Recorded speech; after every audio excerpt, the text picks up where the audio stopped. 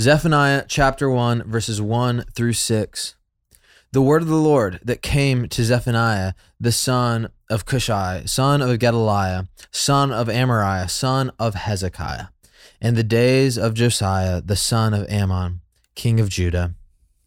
I will utterly sweep away everything from the face of the earth, declares the Lord.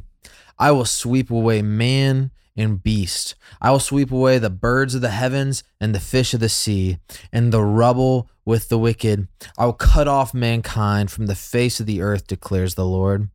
I will stretch out my hand against Judah and against all the inhabitants of Jerusalem, and I will cut off from this place the remnant of Baal, and the name of the idolatrous priests along with the priests, those who bow down on the roofs to the hosts of heaven, those who bow down and swear to the Lord and yet swear by Milcom, those who have turned their back from following the Lord, who do not seek the Lord or inquire of him.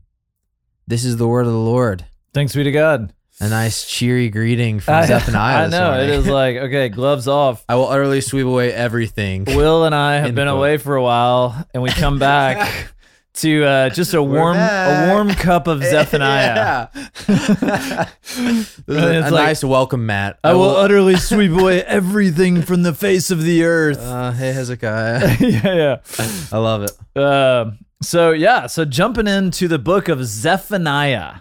A great book. Yeah, there may be listeners out there that are like, wait, are you talking about Zechariah? Nope. Like, what are you talking about? Is that a book of the Bible? Yes. Zephaniah is a book of the Bible. And it's only, three chapters long? Or is it more? Yeah, 3. It's 3 chapters long. And so it's one of these small little books at the end of the Old Testament, which is kind of interesting because, you know, the Old Testament and the way it's arranged can actually be extremely confusing. Yeah, it's kind of misleading. It is a little misleading. And so I want to take a minute just to think through how the Old Testament is structured so that we understand what's going on. Because oftentimes, I remember as a younger, probably in high school or so, like reading through the Old Testament, and you would have this narrative, and then all these prophets, and it was like, what are they saying? Yeah. It's always just like judgment against everybody or whatever. And so, but basically what the Old Testament does is it includes the narrative sections in the first. And so from Genesis all the way to Ezra, Nehemiah, Esther. And so in there you have like 1st and 2nd Chronicles, 1st and 2nd Kings. And so that's where, like, after David has become king and you have all these succession of kings after him, you have the history of Israel going on. Yep. And so all of these prophets, what we call the major prophets and the minor prophets, the major prophets are like the big books like Isaiah and Jeremiah. Yep. And then the minor prophets are these guys like Zephaniah and Habakkuk and Zechariah and Micah, Nahum, these type guys. And so what happens is all of these major and minor prophets, they fit back into the narrative. And so you have to you have to do a little mental gymnastics when you're reading these to say, okay, a guy like Zephaniah, I mean, it says it in the first verse that he's serving in the days of Josiah. Josiah was one of the kings of Israel. When we say Israel was always split into two, or after Solomon was split into 2 kingdoms, and the southern kingdom was Judah. And so Josiah was one of the southern kingdom's kings, and he was towards the end when they're about to go into exile. Yeah. And so these books kind of fit back into the narrative. And so you have to take Zephaniah and you have to kind of like cut it out in your mind and stick it back into 2nd Kings. Yeah. And that's where its place is. And when you do that, the book starts to make a lot more sense. Yeah. Because right here in chapter 1, in the verses that you just read, you know, it's talking about this judgment that's coming against Judah and against Jerusalem, like where he says in verse 4, he says, I will stretch out my hand against Judah and against all the inhabitants of Jerusalem. And so the reason that, God is giving this word of judgment against Judah and Jerusalem is basically because Judah and Jerusalem have just had a number of terrible kings, and it's kind of it's almost at this boiling point. And then there's like one more good king at the end, Josiah. And so he actually does a lot of good reforms in Israel to kind of like bring the people back to the Lord. And yet, towards the end there, and then the king that takes over after him kind of takes it down even further until Babylon comes in and the Lord uses like another nation to come in and take over Israel. And so it seems like this is the judgment that is kind of being, proclaimed over Judah and Jerusalem at that time. Yeah, absolutely. And, so Zephaniah, he kind of traces his lineage back to Hezekiah, and that, it's not total certainty, but a lot of, people think that is King Hezekiah. So Zephaniah may or may not be a part of this like royal lineage. Right. And he was also likely in Jerusalem while he was prophesying against it from other clues throughout the text. And so really he's kind of on the pinpoint of the needle of everything that's going on as this sort of these prophecies begin to unfold. And he comes out the gate with some great strong words. I'll sweep away everything. Yeah. Obviously the word of the Lord speaking. Right. And it's you get this sense that there's some like prophetic hyperbole because it's God saying he's gonna sweep away like the fish and the birds and man and beasts, and like the earth is gonna kind of like be this big barren rock again. So yeah, what do you kind of make of this idea, this big event that Zephaniah is known for being all about the day of the Lord, which is all throughout Scripture.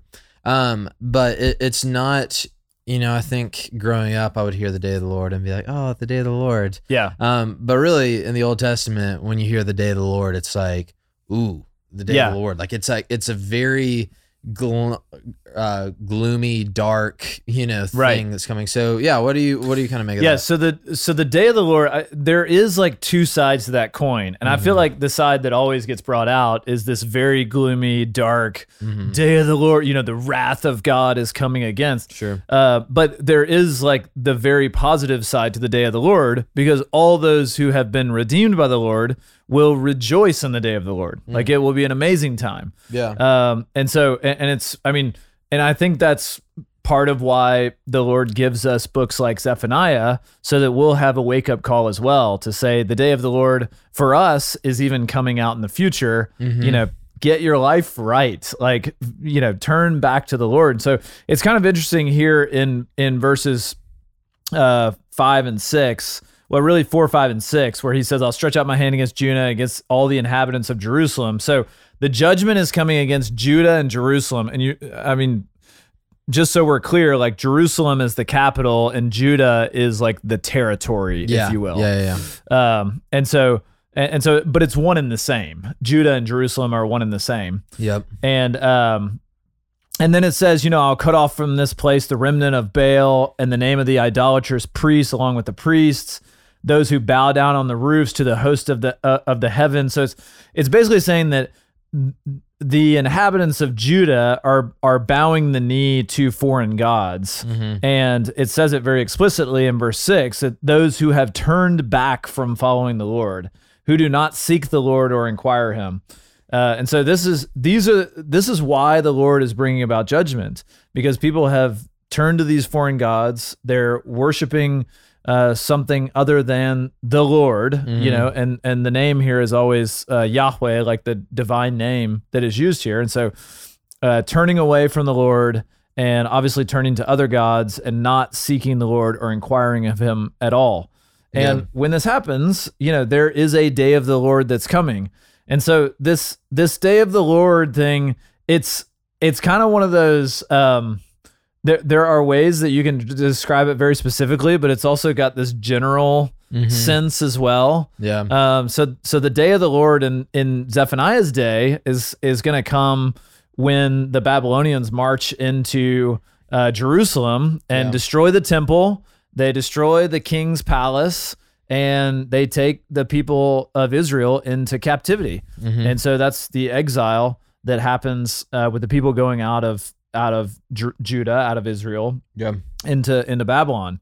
And so there's that day of the Lord, but there's also like other days of the Lord that the Old Testament seems to talk about. It seems to talk about the day of the Lord as kind of this anointed one, or this chosen one that's going to come, whom we know as Jesus, who is Israel's Messiah. And so that's kind of like another day of the Lord that's coming. And then the ultimate, which, you said earlier, like verse 2 is kind of this prophetic hyperbole. And I would agree. I mean, I think that's a good way to put it.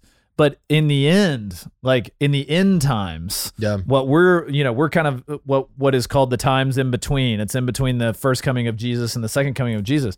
So in the second coming of Jesus, I mean, we will see this prophetic hyperbole probably in a very literal sense. I mean, that seems to be what the book of Revelation talks about, just with this judgment of God that's going to come, and this wrath of God that's going to be poured out on the earth. I mean, again, for those of us who are redeemed, for those of us who have surrendered our lives to Jesus, like it'll be a wonderful day.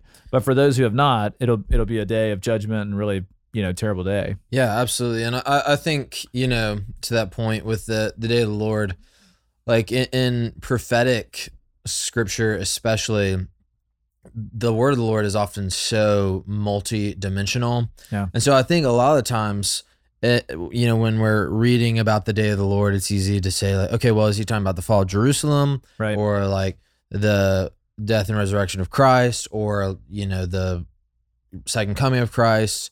Which day of the Lord is he talking about? And I think you can kind of say like the answer is yes. Yes. It's right. It's like this huge.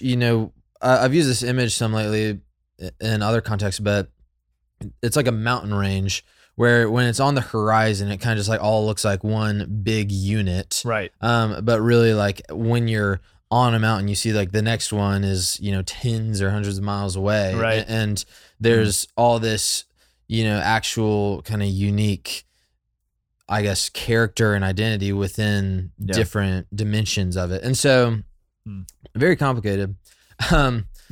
But it is cool because I think what we're going to see ultimately is that there's a big cross-shaped hole in the middle of the book that between this really dark language where, the Hebrew word for man and mankind that's used here when he says, I'll sweep away man and beast and I'll cut off mankind from the face of the earth.